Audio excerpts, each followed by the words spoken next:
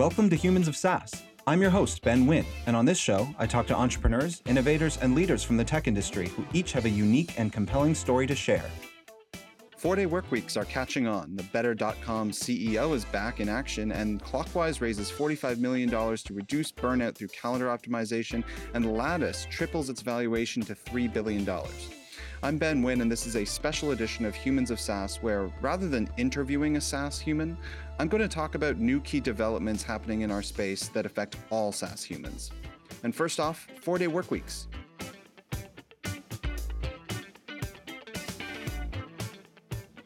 It was really interesting researching this. So if we go way back, ancient Rome, they took every 9th day off for work and school. Much of Europe, they took every 10th day off, then moving forward. And then we didn't get to this modern day weekend concept until Britain in the 1800s, when factory owners would allow workers to take Saturday afternoon off from 2 p.m. onward so that they could come back refreshed Monday morning.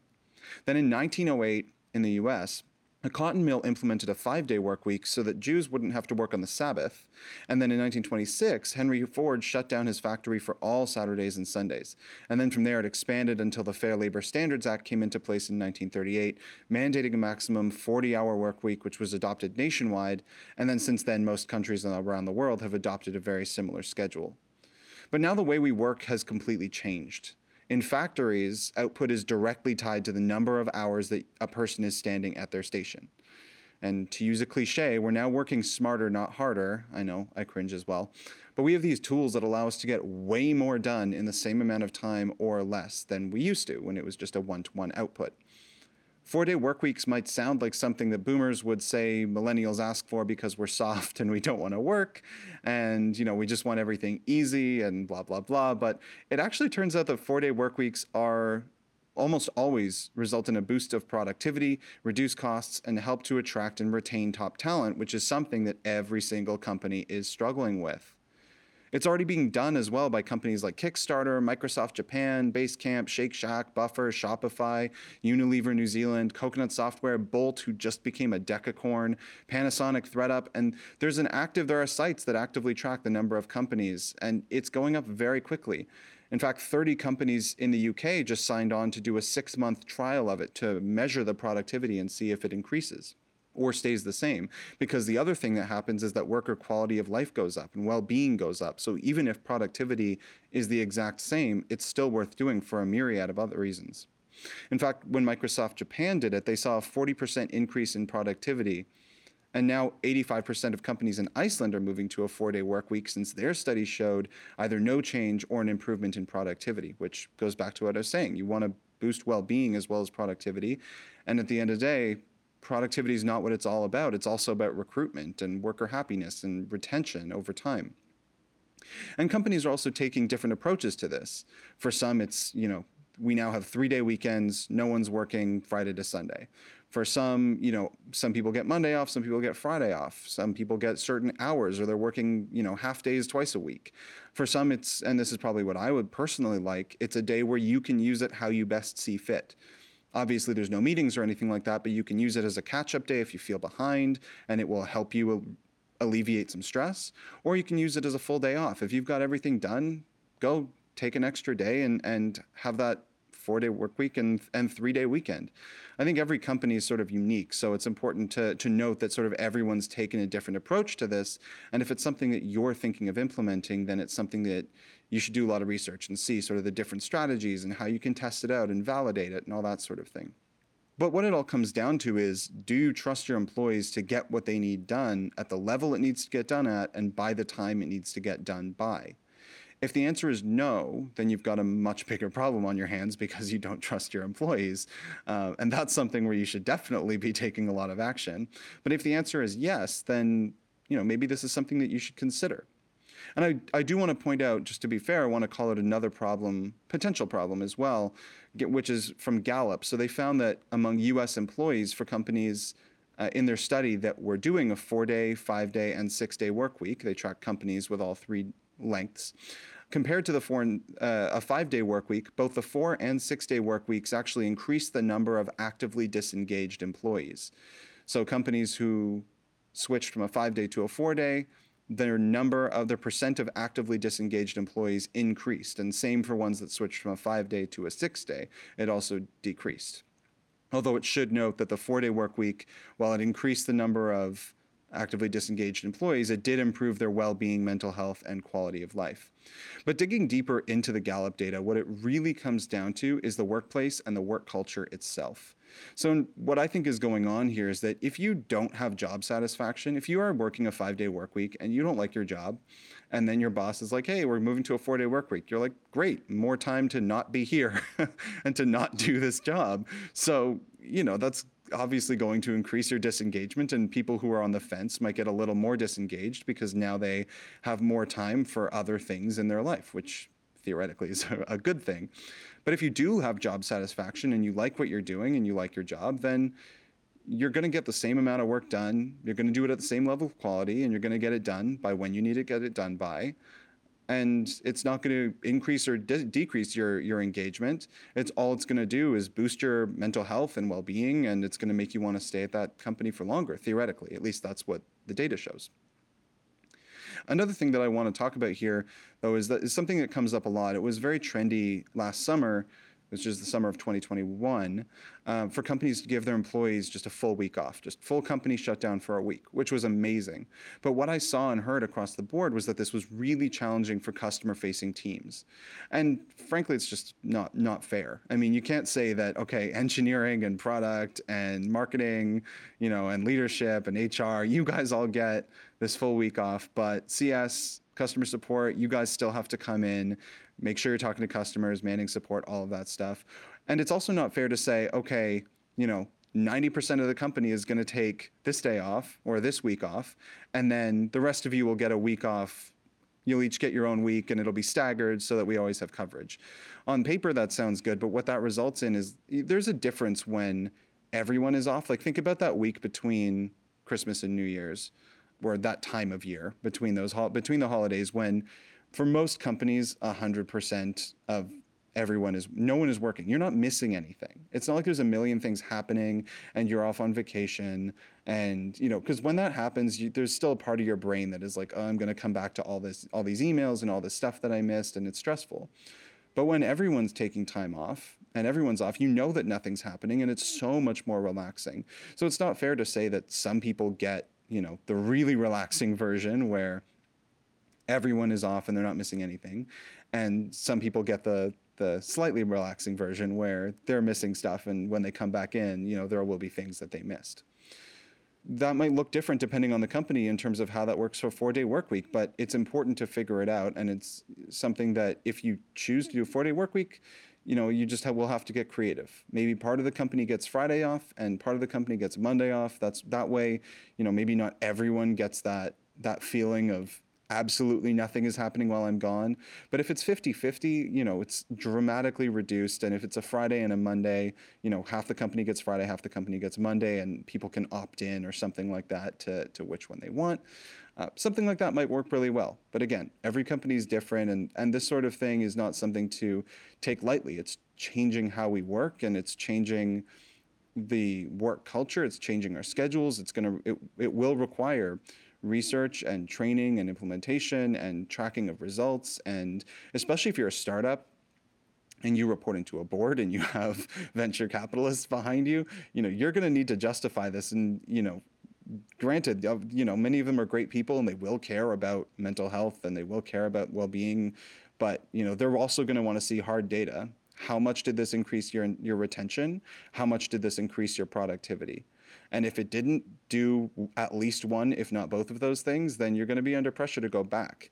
And one thing I also think is important to point out is that once the 4-day work week is in place, it's going to be very hard to put that cat back in the bag, or whatever the phrase is, the worms back in the jar, or something like that.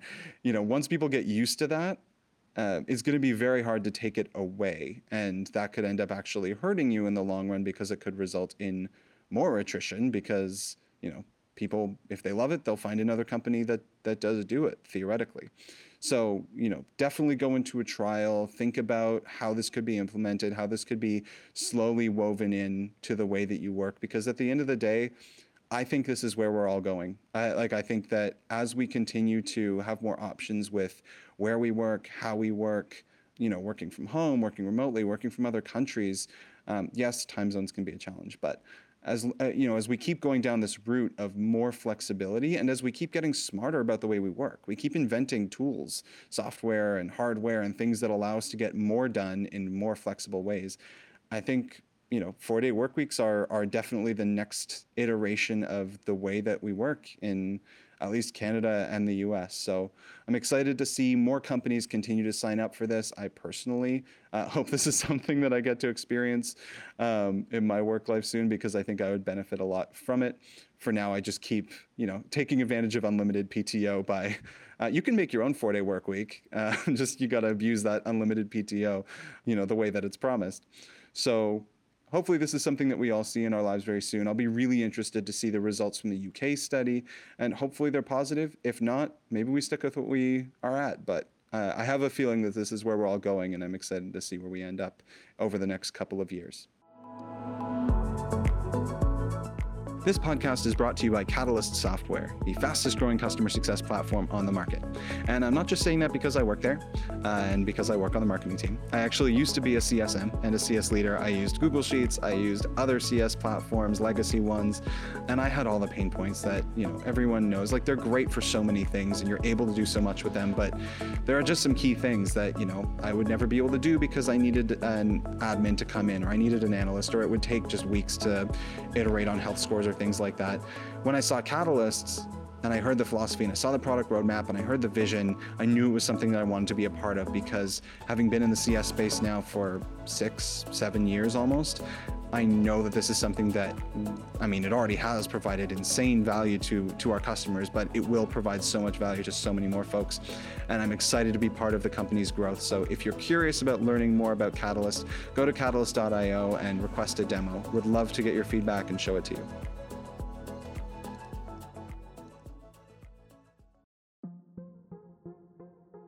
Next up, Vishal Garg, the Better.com founder who jumped into the spotlight for firing about 900 of his workers via Zoom last month and then took time off, is returning to his position as CEO. He's been taking a break from his full-time duties to reflect on his leadership, reconnect with the values that make Better.com great, and work closely with an executive coach. They've done a thorough review of their company culture. They've added additional measures like a training program to build a respectful workplace and a new ethics and compliance committee that reports directly to the board. CNN reported that in his own letter to employees on Tuesday, Garg wrote, "I understand how hard these past few weeks have been. I'm deeply sorry for the angst, distraction, and embarrassment my actions have caused. I've spent a lot of time thinking about where we are as a company and the type of leader Better needs and the leader I want to be." Which is a bit of a departure from a post that he wrote a few weeks ago on the professional network Blind, in which he accused fired employees of quote-unquote stealing from colleagues and customers by being unproductive and only working 2 hours a day, which was never substantiated, and I think it was actually walked back after information came out about promotions that had actually been given to those employees due to their good work. And that's even a further departure from his email to employees in 2020. I didn't know this until I was researching this today. But he sent an email to his employees that said, all caps, "Hello, wake up Better team. You are too damn slow. You are a bunch of dumb dolphins, and dumb dolphins get caught in nets and eaten by sharks. So stop it right now. You are embarrassing me." I don't really know how to react to that. Like, if I saw that can you imagine getting that message from your CEO? Like, I think I would first think that their account had been hacked. But then I would just question their sanity to, like, what are the steps that you need to go through, hoops you need to jump through mentally to get to the point where you're this upset, but also this inarticulate, that you're using a weird analogy of dumb dolphins getting caught in nets and then eaten by sharks, which I don't think is a thing that happens. I'm pretty sure that dolphins don't get caught in nets where then sharks eat them. I'm pretty sure that's not how that works. But, biology or wildlife analogies aside, just immediately I would be on every job board, messaging every person that I knew, asking for, opportunities and things coming up next. And granted, that was back in 2020. We've all been through a lot since then. It's a new year. This is a new quote unquote CEO, since he took his month off. But have you ever seen a CEO really change in any significant way? Or just a person? in any significant way in this short amount of time.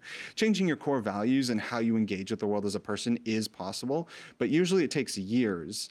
And that's years of practice, of training, or sometimes hallucinogenic drugs, or a big mix of everything, a dealer's choice. But it's very rare and it's hard work to change how you show up in the world. And the problem is the values of the CEO will always drip down to become the values of the company. No matter what's put on the careers page, no matter what, is put on the wall in flashy colors that sounds all lovey-dovey, it all depends on what the CEO is like as a person, because ultimately they dictate the culture of the organization. When they say when you marry someone, you're marrying their family as well. Well, companies are pretty much the same thing. You aren't just joining the customer success team or the marketing team. You're joining the CEO's team. So you need to make sure that there is value alignment there, and they are someone whose team you want to be on.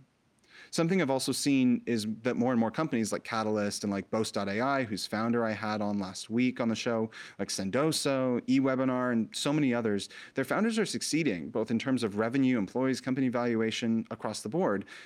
And a big part of that, I believe, is because they're building these companies that they themselves would want to work at, and they have a people-first approach to everything they do. And you sort of get the sense that they've designed their companies based on things they've disliked from past companies they've worked at, which, cards on the table, that's a big part of my marketing strategy. I look at marketing that I don't like and I'm like, okay, what's the opposite of this ad? Because this ad is terrible.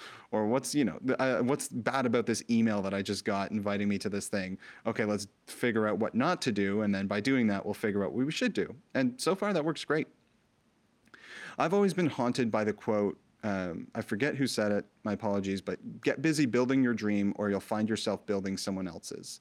That always haunted me because it felt like, oh God, if I'm not, starting my own business, if I'm not doing this thing, then I'm wasting my time and this is a bad thing.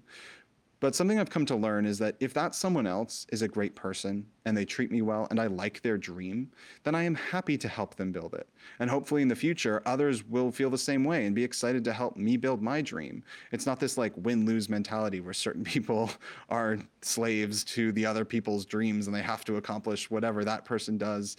So you have to be a founder right now. Like, no, it's good to find other people with strong dreams who you align with and help them do it. And then in the future, if you want to start building your own, people will be attracted to your dream and want to help you build it. So basically what I'm saying is life is too short to help assholes build their dreams. That's why I thought that quote was relevant. I know it's less articulate, but it's true. Given the insane level of hiring and job openings across the board, you have lots of options. And the nice thing about our industry, the thing I love about customer success people, is that they love to help each other. It is an industry whose sole function is to only succeed through the success of others. CS people wake up every day and then try to help others be successful. That is literally the definition of their job. Granted, like people love to help across the startup space. I think we've all learned that, we get ahead by helping others, not by, trying to shove others down, but by lifting other people up, which is something I absolutely love about our industry. But, if you're in a shitty situation where maybe you phrase it better than I did in terms of saying you're helping an asshole build their dream. But if you're in a situation where you're not happy and your values don't align with where you are, start talking to people, reach out to people, reach out to me. Reach out to people within your network. Look for hiring opportunities, job openings. There are so many incredible companies right now where you will find that alignment, find that value alignment, and do work that you love, and hopefully, feel better about doing it as well. So I would really encourage you to do that if you're not in a spot where you're happy right now.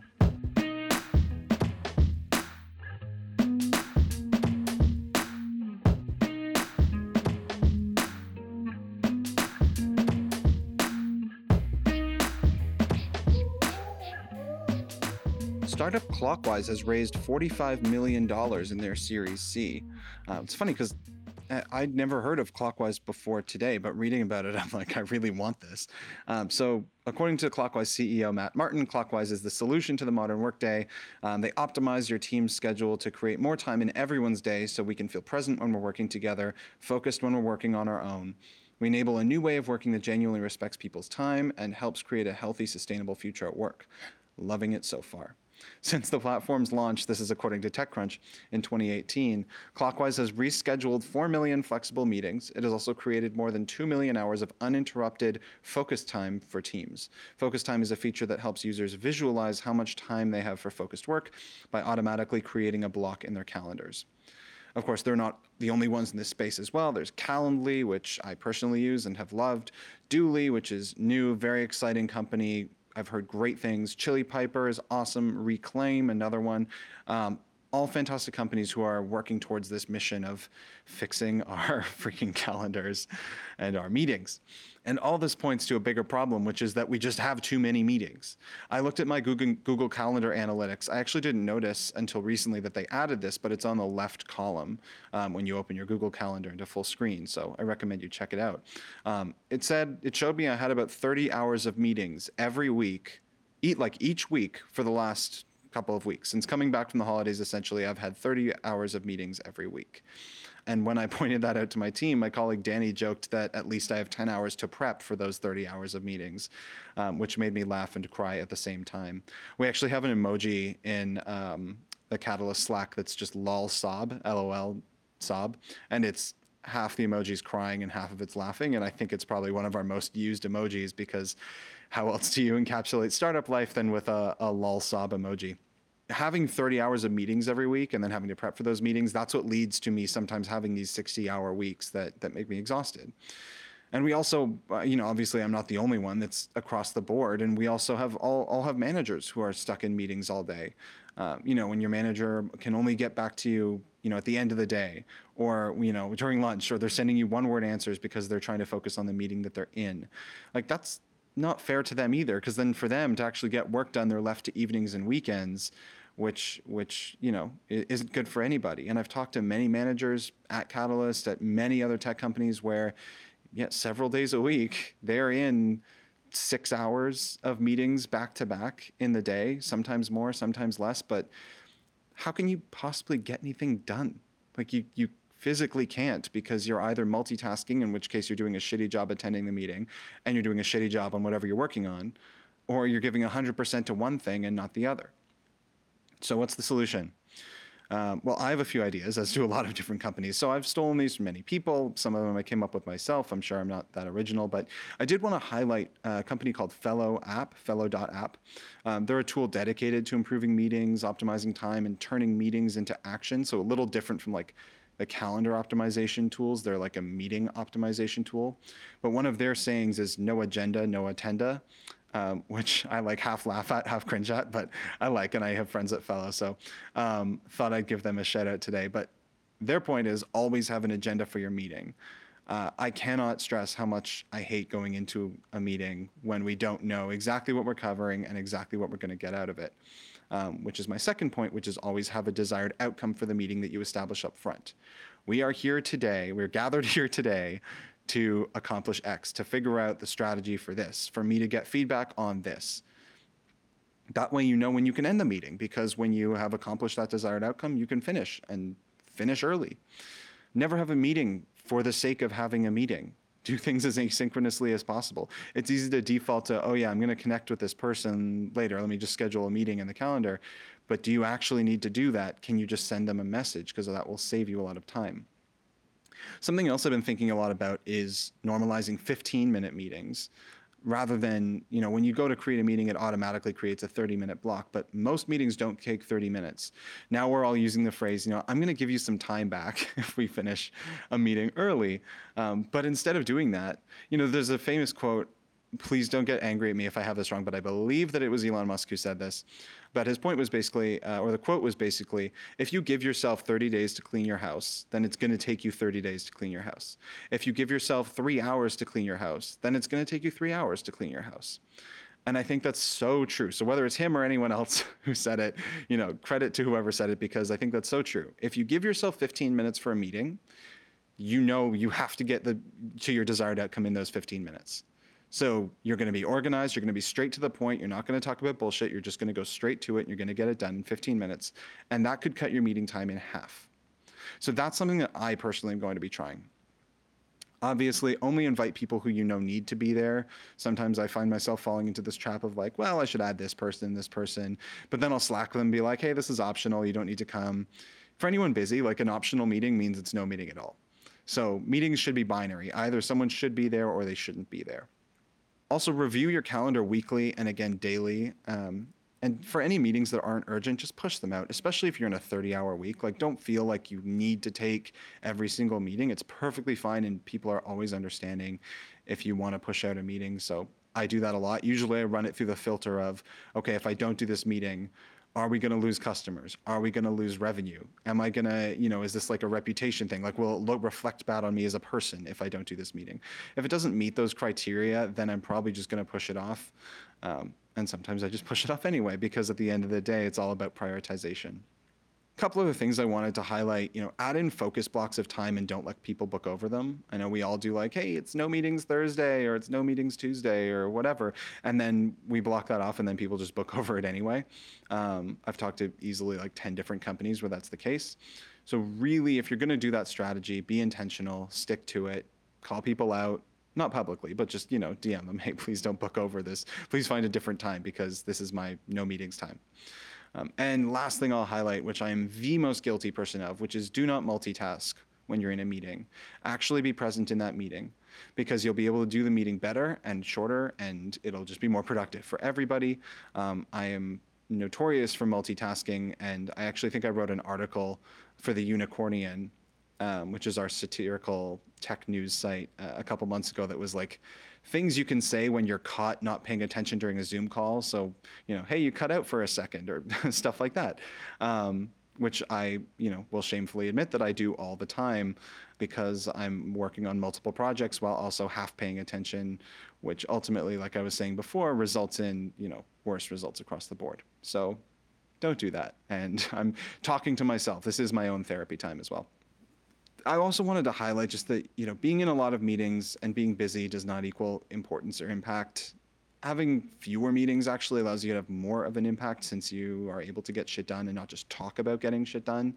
I know it frustrates the managers and executives that I know that are in these like 6-7 hour days of back-to-back meetings because they want to get things done. They love getting things done. They don't enjoy sitting around just talking about things. They want to get their hands dirty. Again, when you can push meetings out, if you cannot join meetings, don't join those meetings. Like, meetings should be a last resort, theoretically. But that's why I'm really happy to see the growth and success of platforms like Clockwise and Dooli and Chili Piper and Calendly and Reclaim and Fellow, because they're taking us towards a world where our productivity is not just increased. Like, they're not just productivity increasing tools, they're productivity optimization tools. And that means, working smarter, not harder, but, we're feeling better. We're doing better work. We're being more productive while also increasing our well-being.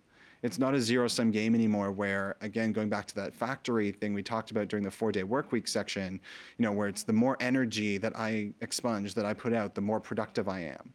It's not like a one-to-one thing where I'm making a car. The work that we're doing now is very different, and we're thinking about scale and we're thinking about impact, and we're able to do a lot with these tools that we have. And I'm incredibly grateful that I get to work in this day and age versus 100 years ago and Henry Ford's assembly line.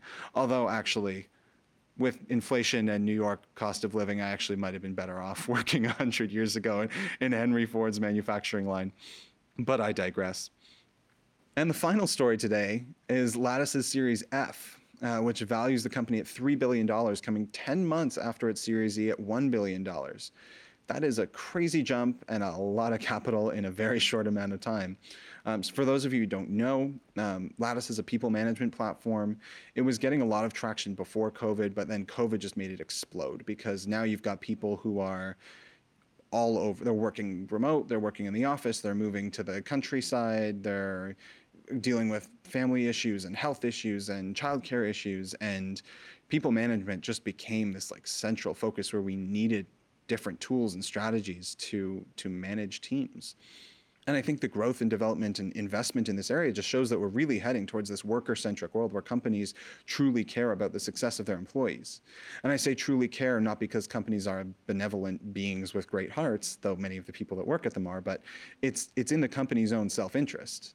And they recognize that. And I'm happy for it to be in their self-interest. I always think almost everyone acts in their own self-interest, but smart people know that it's in their self-interest to help others. It's in their self-interest to be a good person. It's in their self-interest to, do good things and be altruistic. And, you can get into a debate of, is it true altruism if you're doing it because, even if it's for the sake of good karma, like, throwing it out there, it's still in your self-interest because we all want good karma. So I think self-interest is completely fine. I think it's just important that, everything is aligned so that, the company's self-interest aligns with the workers' interests, which aligns with the customers' interests. And we can sort of create this really great cycle where quality of life, well-being, company value are all sort of in harmony, and we can all succeed together, which is fantastic and a little cheesy, but true.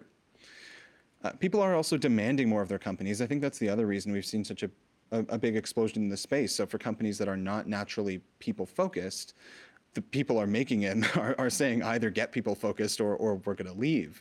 Now is an amazing time for raising capital. It seems like, every day I go on LinkedIn or Twitter, another company, another founder has raised a whopping round from VCs, from angel investors. It feels like right now you can show up, in Silicon Valley with like a nice PDF for, whatever it is you want to make, and you're going to get a term sheet. Or maybe it's just on a Zoom call now, but feels like that's the world we're in. So it's amazing for innovation and for all these companies that are starting up. They're expanding, they're hiring across the board. But that also means that now it's more competitive, harder than ever to retain and to attract and retain employees. The good thing is that while we are in a race, it's not a race to the bottom where companies are being forced to cut costs or reduce quality or anything like that to stay competitive, but it's a race to the top where the companies that provide the best quality of life for their employees will attract and retain the best people, which will ultimately lead them to the most successful outcome. Like, could we ask for any better cycle than that? And I'm not talking about perks like gym benefits or unlimited vacation or things like that, Audible membership. Those are all nice, but I'm talking about meaningful work. Kind, supportive teammates, feeling like you're valued, feeling like you're appreciated. Like, those are the things that people actually want out of their office, out of their work. In fact, actually going on this is a bit of a tangent, but for the perks, I'd actually rather them be eliminated and for me to just get the cash equivalent every month, which actually some companies have started to do, but that's not a big deal. I still appreciate the perks, but that's not important. What is important is that this renewed focus on workers is very different and has shifted a lot from even the last 10, 20 years. I think the pandemic has woken us all up in a lot of ways, and people are questioning now more than ever what they're spending their time doing, who they're with. And I think that where we're seeing that is that when it comes down to it, the companies who put their people first are winning, and the companies that don't are losing. This goes back to the first story about Better.com. They're not the only ones. I don't mean to make them into a scapegoat. There's tons of fantastic people that work there. And I'm sure there are great people on the leadership team as well. There are lots of companies that have tripped or stumbled in people management areas over the last few years.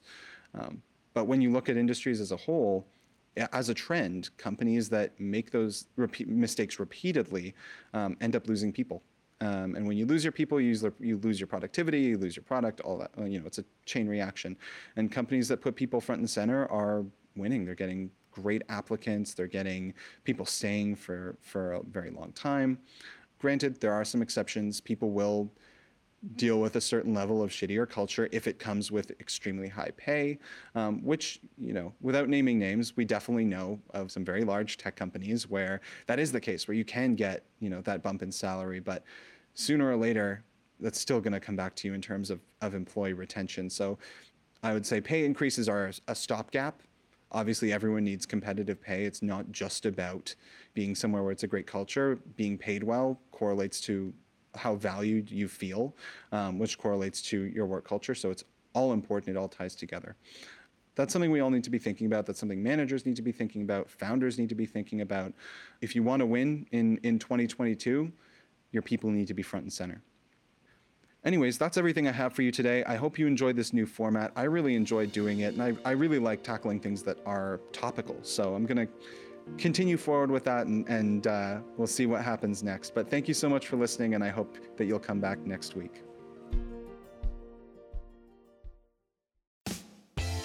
Thanks so much for listening to the show. If you enjoyed it, please rate us 5 stars and leave a review. Make sure to subscribe, and if you want to reach out to us, our email is community@getcatalyst.io.